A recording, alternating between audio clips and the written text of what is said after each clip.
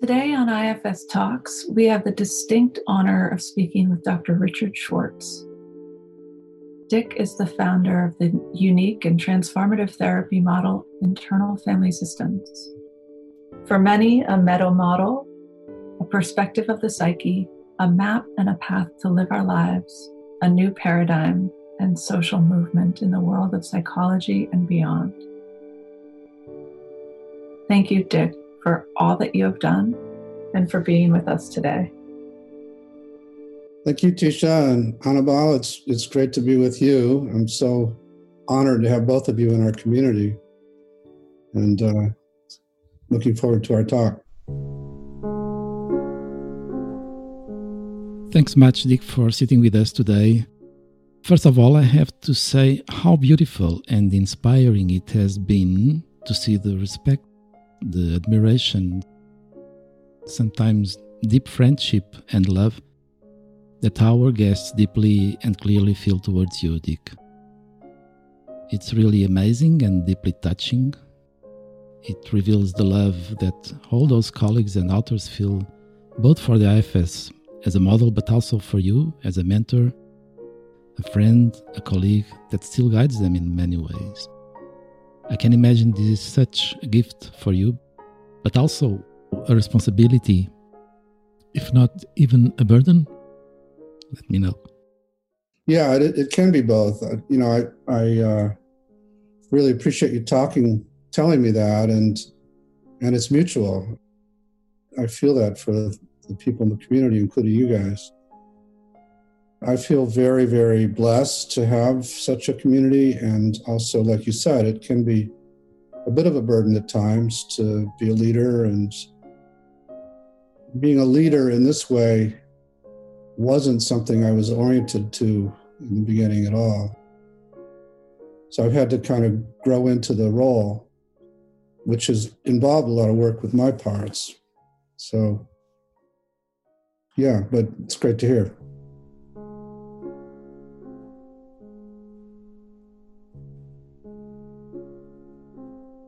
And also, Dick, so many good friends of yours have been with you in this long journey since you started assembling this model.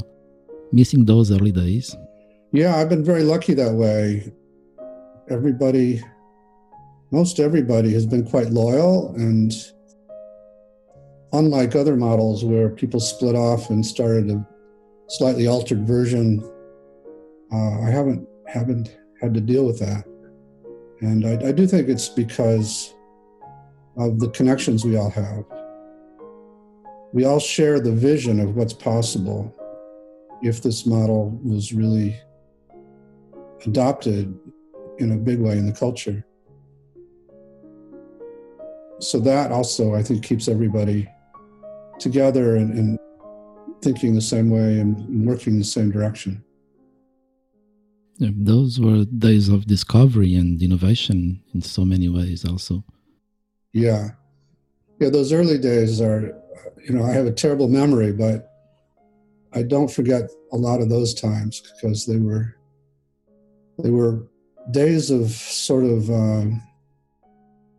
awe, and could this really be true? Could this be true? What about this one? It was an amazing, magical time. And the people who were with me then I still feel very close to.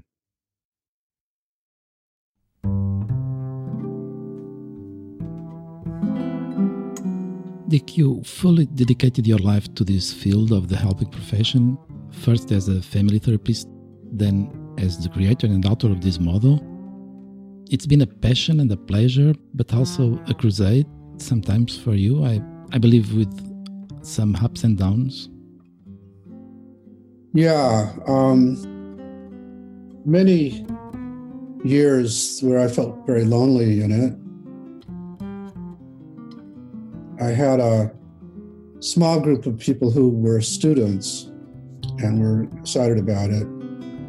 And I could always kind of come back to that little group because I was getting beat up when I would bring it out into the world a lot.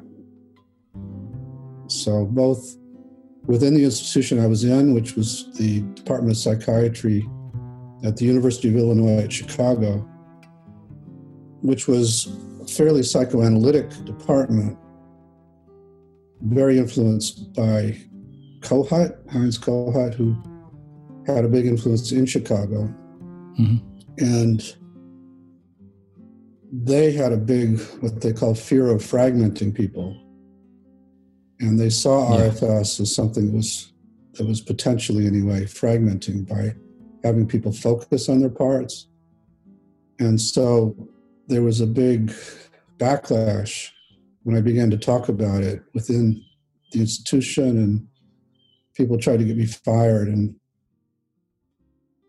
then at the same time, when I ran into the model from clients, I was a kind of up-and-coming family therapist. I had written or co-authored a textbook that had become very popular, and a lot of my colleagues had a lot of trouble with this because they saw me as a traitor to the cause. Mm-hmm.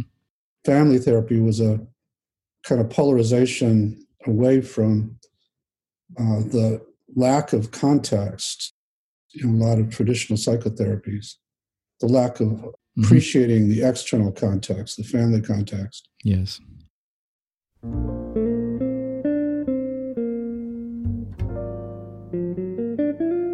What was it like within your own system during that time? How did you maintain the confidence and clarity to move through all those challenges? I can't say I was terribly self-led back then. You know, I had a part that had served me well as a college football player and in some other contexts that really didn't care what people thought and went toward danger rather than away from it. It was a big protector of parts of me that actually did care enormously and carried a lot of worthlessness coming out of my family of origin. And so I would lead a lot, and that part could be quite arrogant and polarizing with people. Would insist on talking about why RFS was so much better than what they did. So yeah, I can't say I was real self-led back then, but I think if it weren't for that part, this wouldn't exist, because I'm basically kind of a shy guy, especially in terms of public speaking. I assiduously avoided any opportunity to do that all through high school and most of college. I made it through without having to do an oral report in front of my peers. So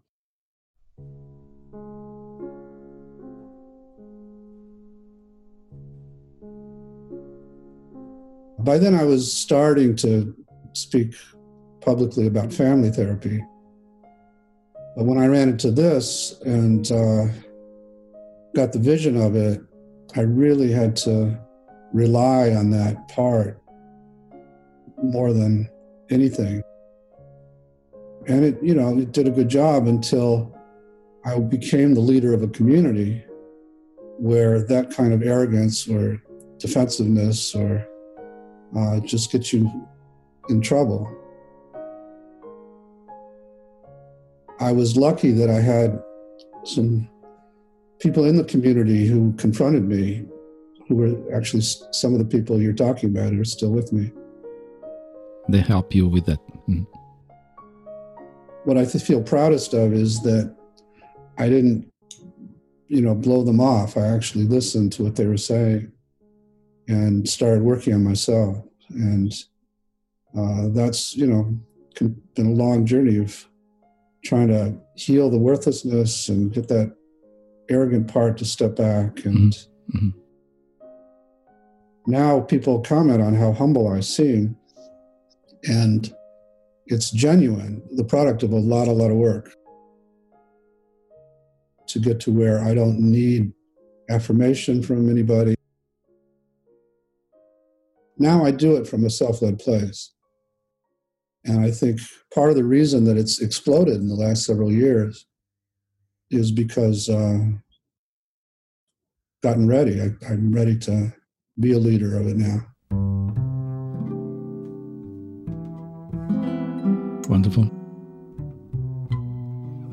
And those were the times when so many interesting and powerful experiential therapies arrived in the 90s, like EMDR, AEDP, EFT, CT, and many more, just were showing up on those decades, 90s and the new millennium. So those were challenging times with very strong and powerful experiential therapies showing up.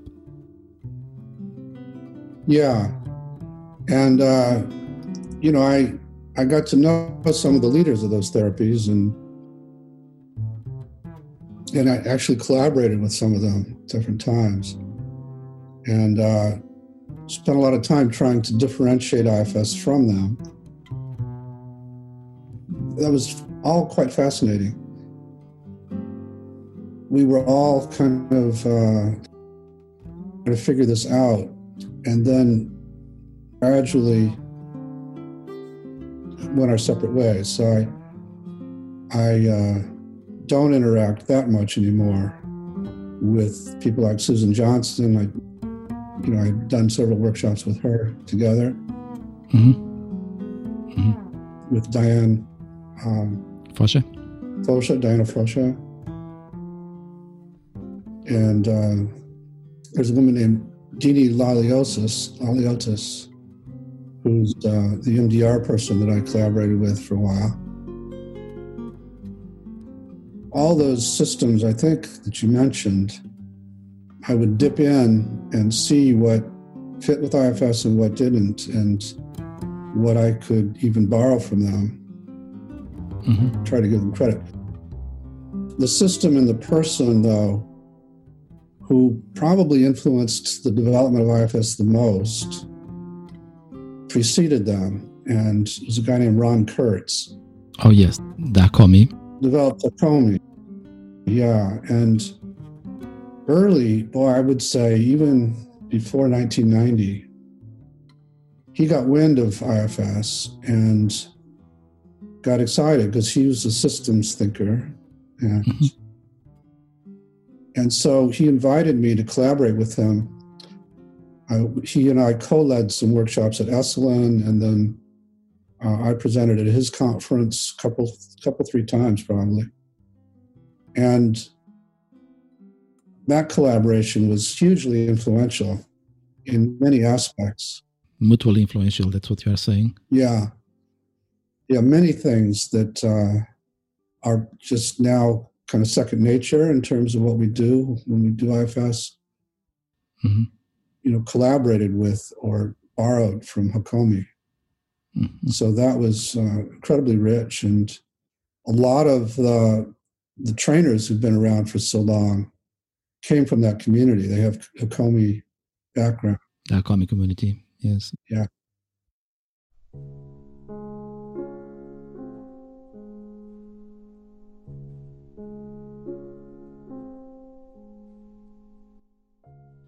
Dick, you started writing, you wrote, published 8-10 books. And the first one on IFS was in 1994, so 26 years ago. And then you keep going, publishing until most recently, the second edition of the first one, the Internal Family Systems Therapy second edition. Is there any of these titles that you keep closer to your heart, that you find most influential or most significant for you? I feel very, very proud of the second edition. It took many years.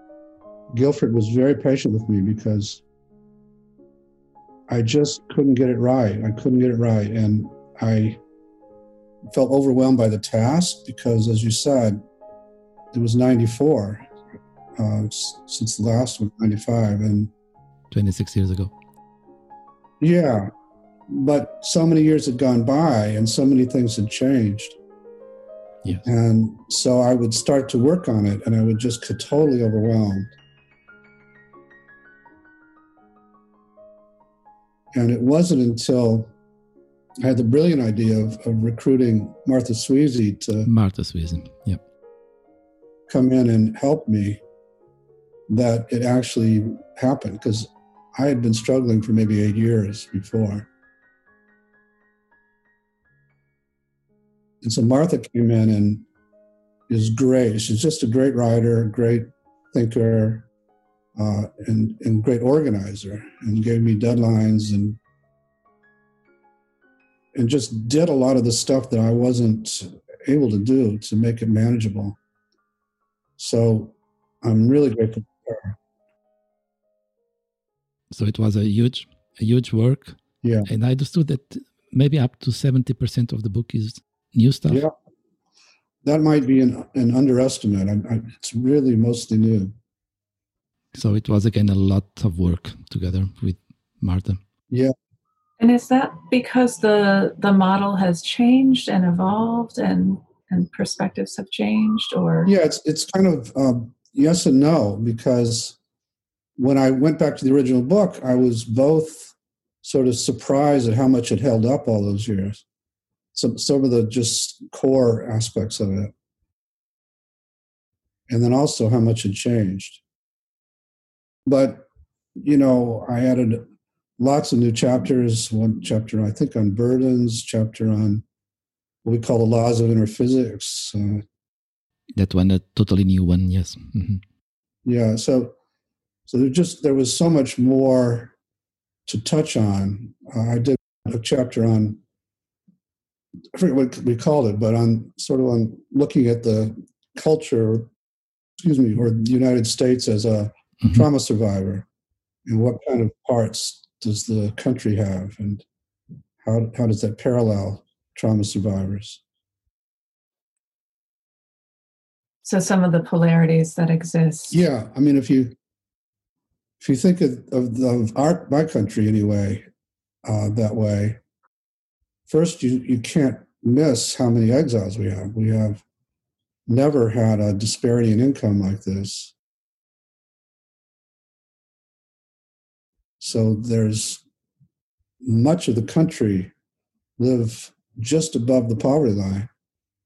And when you have that many people who have, and there are other exiles like people of color and so on, but when you have that many exiles in any system, you're going to have very extreme protectors whose work is to keep them exiled and also to keep them from rising up or getting triggered.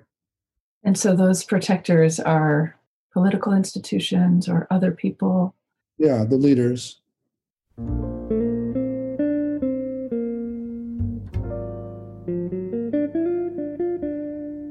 So precisely, Dick, how can IFS help with this societal polarization that is so prevalent today? I think it can help a lot. I mean, that's what keeps me going. I think if everybody really got that self is in there and it's just beneath the surface, and got that you don't have to run away from your pain or your shame, you can actually go to it and heal it. So there was a lot more self-leadership in the country in general. People wouldn't polarize because one of the qualities of self is this sort of X-ray vision where you see behind the protectors of your enemy and you see the exiles. Exactly. Yeah. And you feel compassion for them, and you want to work things out. Mm-hmm. And you also, because of that seaward connectedness, you also have a kind of in your bones knowledge that you're not separate from that person, that we're all connected. And when somebody else is hurting in our system of humanity, that's actually hurting you too. Mm-hmm. So all of those aspects of self would go a long way to change where we are. Mm-hmm. And self-leadership in our leaders now is really hard to come by. How is some of this playing out as you see the situation we're in with the pandemic unfolding? Do you see people accessing more self or becoming more fearful, more exiled? I think it's both. It's kind of laying bare how many exiles there are and how fragile exiles are. How vulnerable. How vulnerable they are, yeah. And you know, in a trauma survivor, when the exiles get triggered, then the protectors get even more extreme. So, but it's I mean, that's the good side of it. It's laying bare how much we need everybody. So people who are making $15 an hour are heroes now. Yeah. And ideally will be valued a lot more. And the bankers and all the people whose actual behaviors or work doesn't really contribute anything are also being seen that way right now. I mean, they just don't contribute anything. So it has the potential, this whole episode, to really help reorganize our values and priorities, both individually, because, you know, I can say for myself that being forced to not travel and to not spend my whole life waiting for the next event that I have to pack for and get on an airplane and,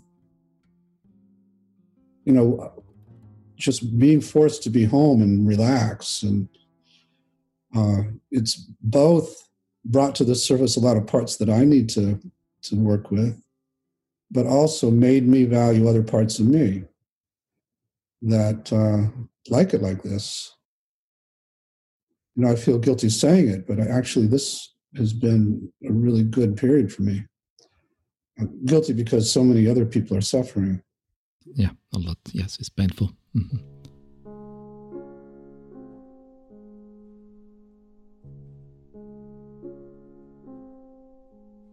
Dick, we are seeing a growing demand on IFS trainings and therapists, not only in the United States, but also in Europe and even in Asia.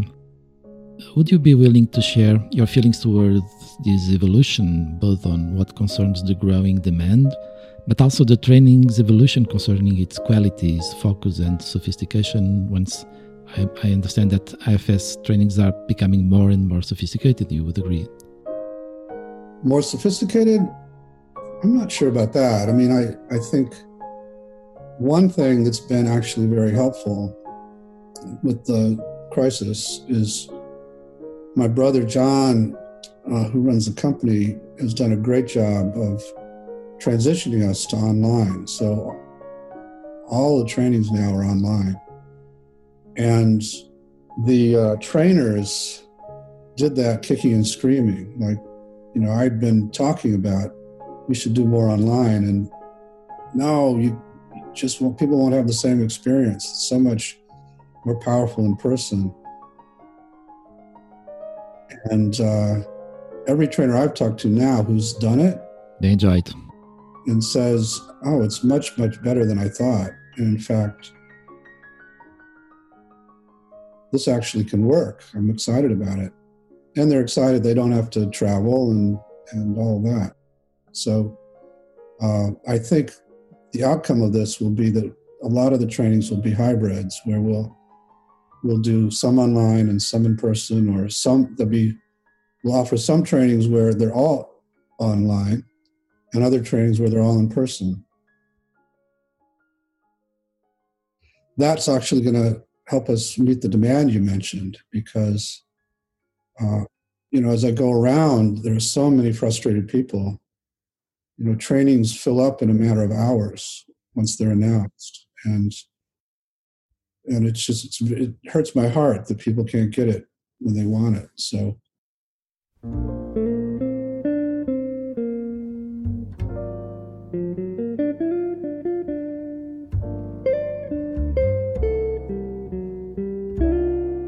You are saying, Dick, that somehow the IFS Institute is making a movement forward during this pandemic crisis, meaning is evolving to a more blended training, more a mixture of in-person and online, and you see that as a good movement forward, a good improvement.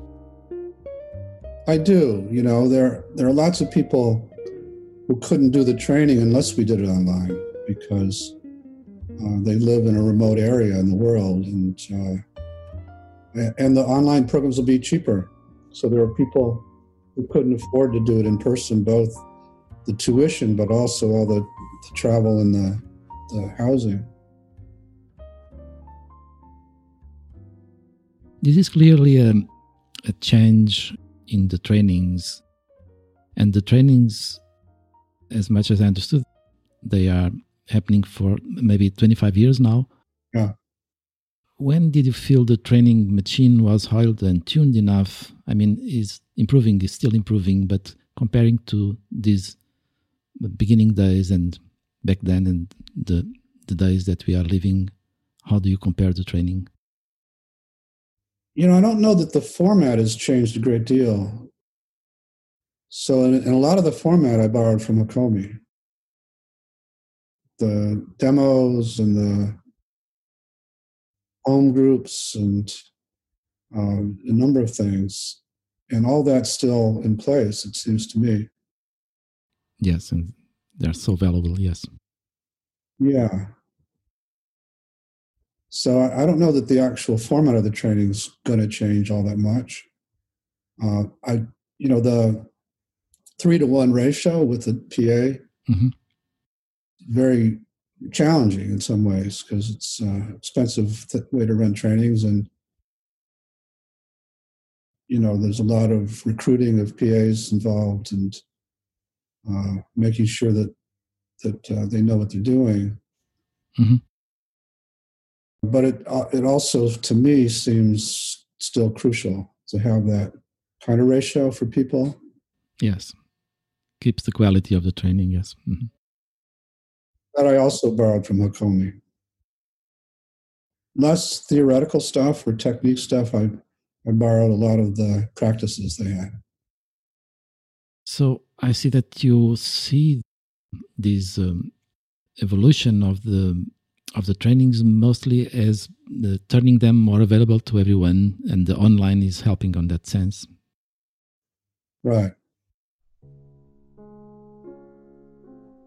Anibal and we're currently in the middle of a training that shifted to online. It was supposed to be in Portugal this week, and I've been incredibly surprised by how well it's going and how good it feels. You can have the breakout rooms for the practice groups, and still been getting that sense of connection and self-energy. Mm-hmm. Had your group met in person We had met in person once, and so I was curious about how it would be if that hadn't been the case. Yeah, from what I'm hearing from people who are doing it without that, it seems to work just fine. So, it's all a big experiment now. And, this again, without the virus, the experiment wouldn't have happened. Yes. Yes. Right. Yeah. It created a lot of shifts that have been positive.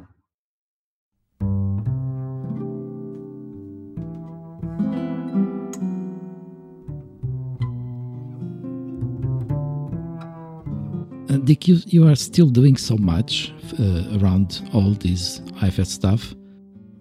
What do you love most to do about IFS nowadays? Well, I'm one of these very blessed people because I love most all of it. What is trying to orient me now more, my guidance now, is to focus my activity more on things that will bring a bigger bang for the buck in terms of the goals we were talking about earlier, in terms of bringing it to larger systems. So I love the personal retreats so much. It's really hard to let them go. But again, I've been forced to do that. And I'm finding that I love the book I'm writing, working on now, trying to work on that, and some of these podcasts like yours, and where I can just reach a bigger audience. So I'm just trying to get clear about what post-vaccine will look like for me. There will be some changes. I'm pretty clear about that. Yeah. Is there a sense of a path or direction to bring IFS to some of these larger systems that you're talking about? Yeah, we're trying to actively move outside of psychotherapy into other regions. So I've got fairly active collaboration going with some big executive consulting firms. And they work with, not only Fortune 500 CEOs, but also world leaders. They consult to all kinds of presidents of countries and so on. And so my vision, my hope is, this is one example, but indirectly through them, IFS can reach those leaders, and we can bring more self-leadership that way. But that's one.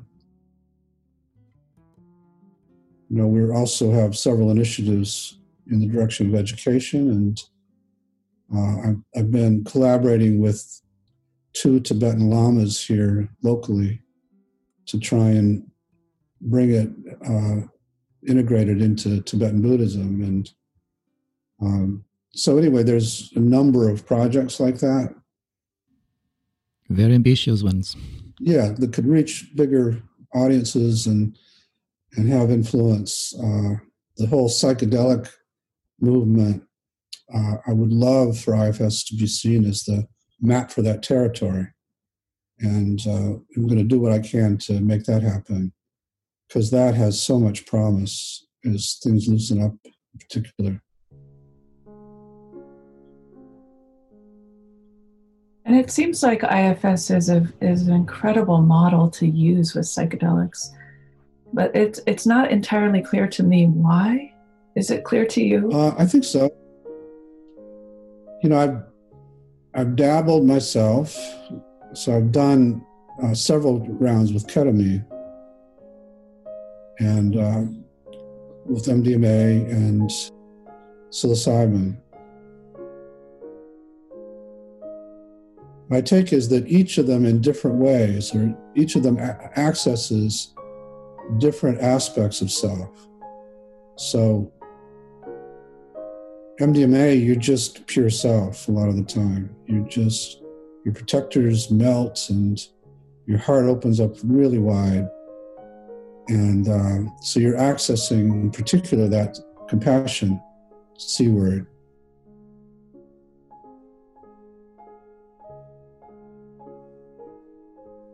Ketamine, you leave and you enter the non-dual, they call it. And in that state, you feel this unbelievable level of connection to everything. And so connectedness. And then as you come back, you're in a lot more self too. Your exiles are a lot more available to you. And so on. So I think we can look at each substance or medicine from that perspective. Also, when there are, bad things happening, somebody seems like they're having a panic attack, or there's just a lot of reports of, people call it post-traumatic psychedelic PD. I've seen people following bad trips like that, who had psychotic experiences, and if instead of thinking, oh my God, I'm having a psychotic experience or I'm having a panic attack, they could be reassured that, okay, there's this really scared part that just came up, or there's this part that is doing a delusion right now, but it's just a part. And the leader could help them work with that part while they're in the space and separate from it and calm them down. So, that's another application, but there's lots of others that, just as I play with that world, are possible.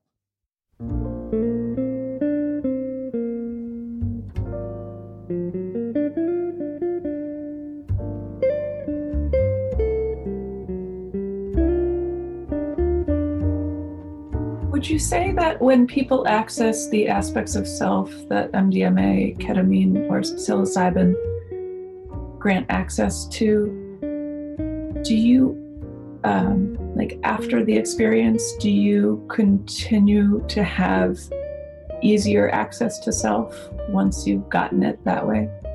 Yeah, I think so. I think that's part of the power. So, they're using a lot of ketamine now for depression, and it isn't because it changes your brain so much, from my point of view, as it does take you into that unity experience, that non-dual experience,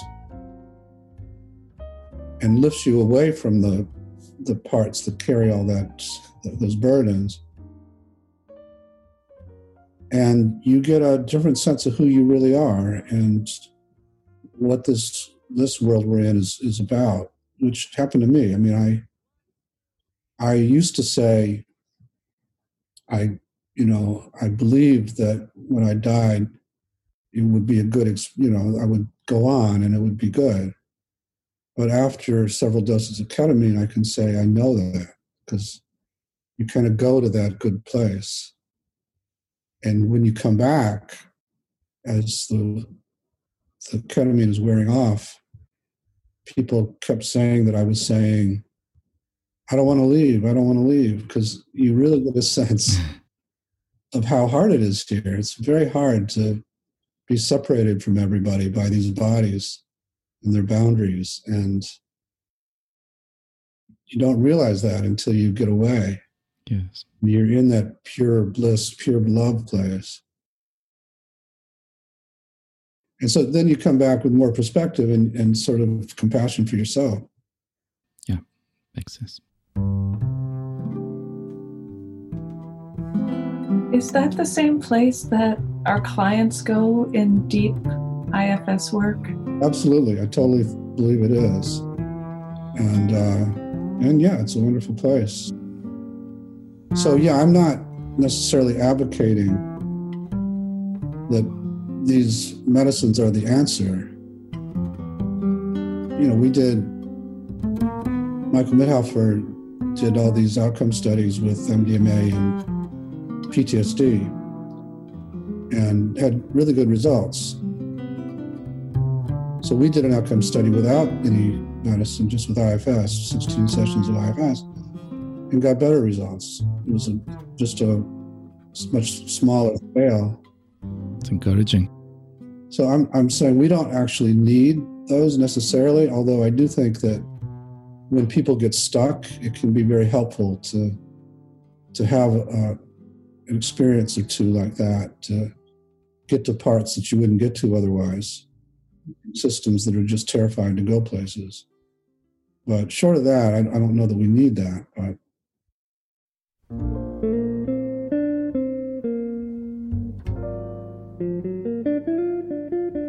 so how does Bob Grant's idea, Bob Grant is the ketamine researcher, he asserted that IFS is a psychedelic model. How did that landed on you? I guess so. I mean, I think we enter the same world. I don't think that I want to attach to that label just because I still want to make some inroads in the more traditional bastions who would look askance at that. But of course. You don't want all the marketing to be tie-dye? Yeah, I mean, I was a bit of a hippie back in the day, but more of a hippie wannabe.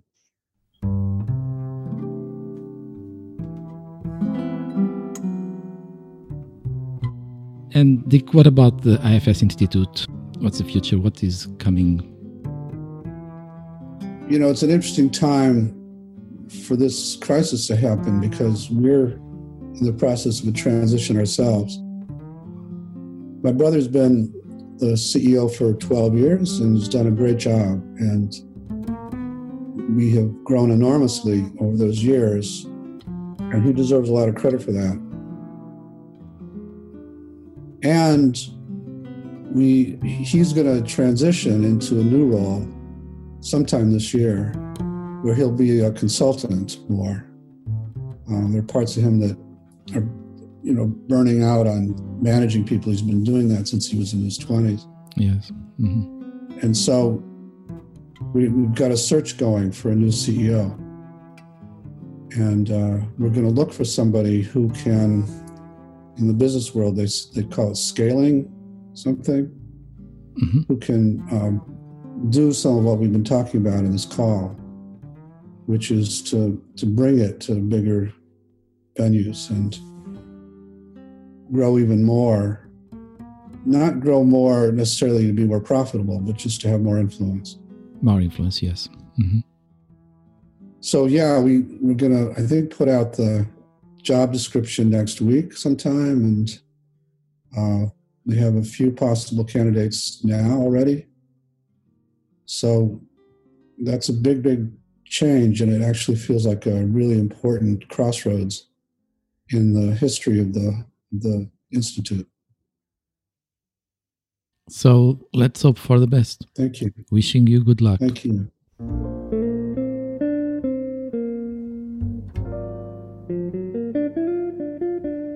So, Dick, thank you so much for having us. It was a joy to be here with you and Tisha, and I hope we can keep meeting and sharing this model, your model, our model, and our work and our lives. I'm very grateful to the two of you for having this podcast and spreading the word, and just for all your support in general. You know, I said before how there were many lonely years, and I don't feel lonely anymore to have people like you guys on this journey with me. So, thank you. This has been a labor of love for us. Thank you so much. Thank you both. Yeah, thank you. Thank you so much. I had, before we got together today, I had a session with a client, and it was so powerful. I thought, like, how many therapists are trained? How many clients are having sessions every week that are changing their lives and changing the way that they're orienting to themselves and their families and their pain? And just before we met with you, my heart was filled with so much gratitude.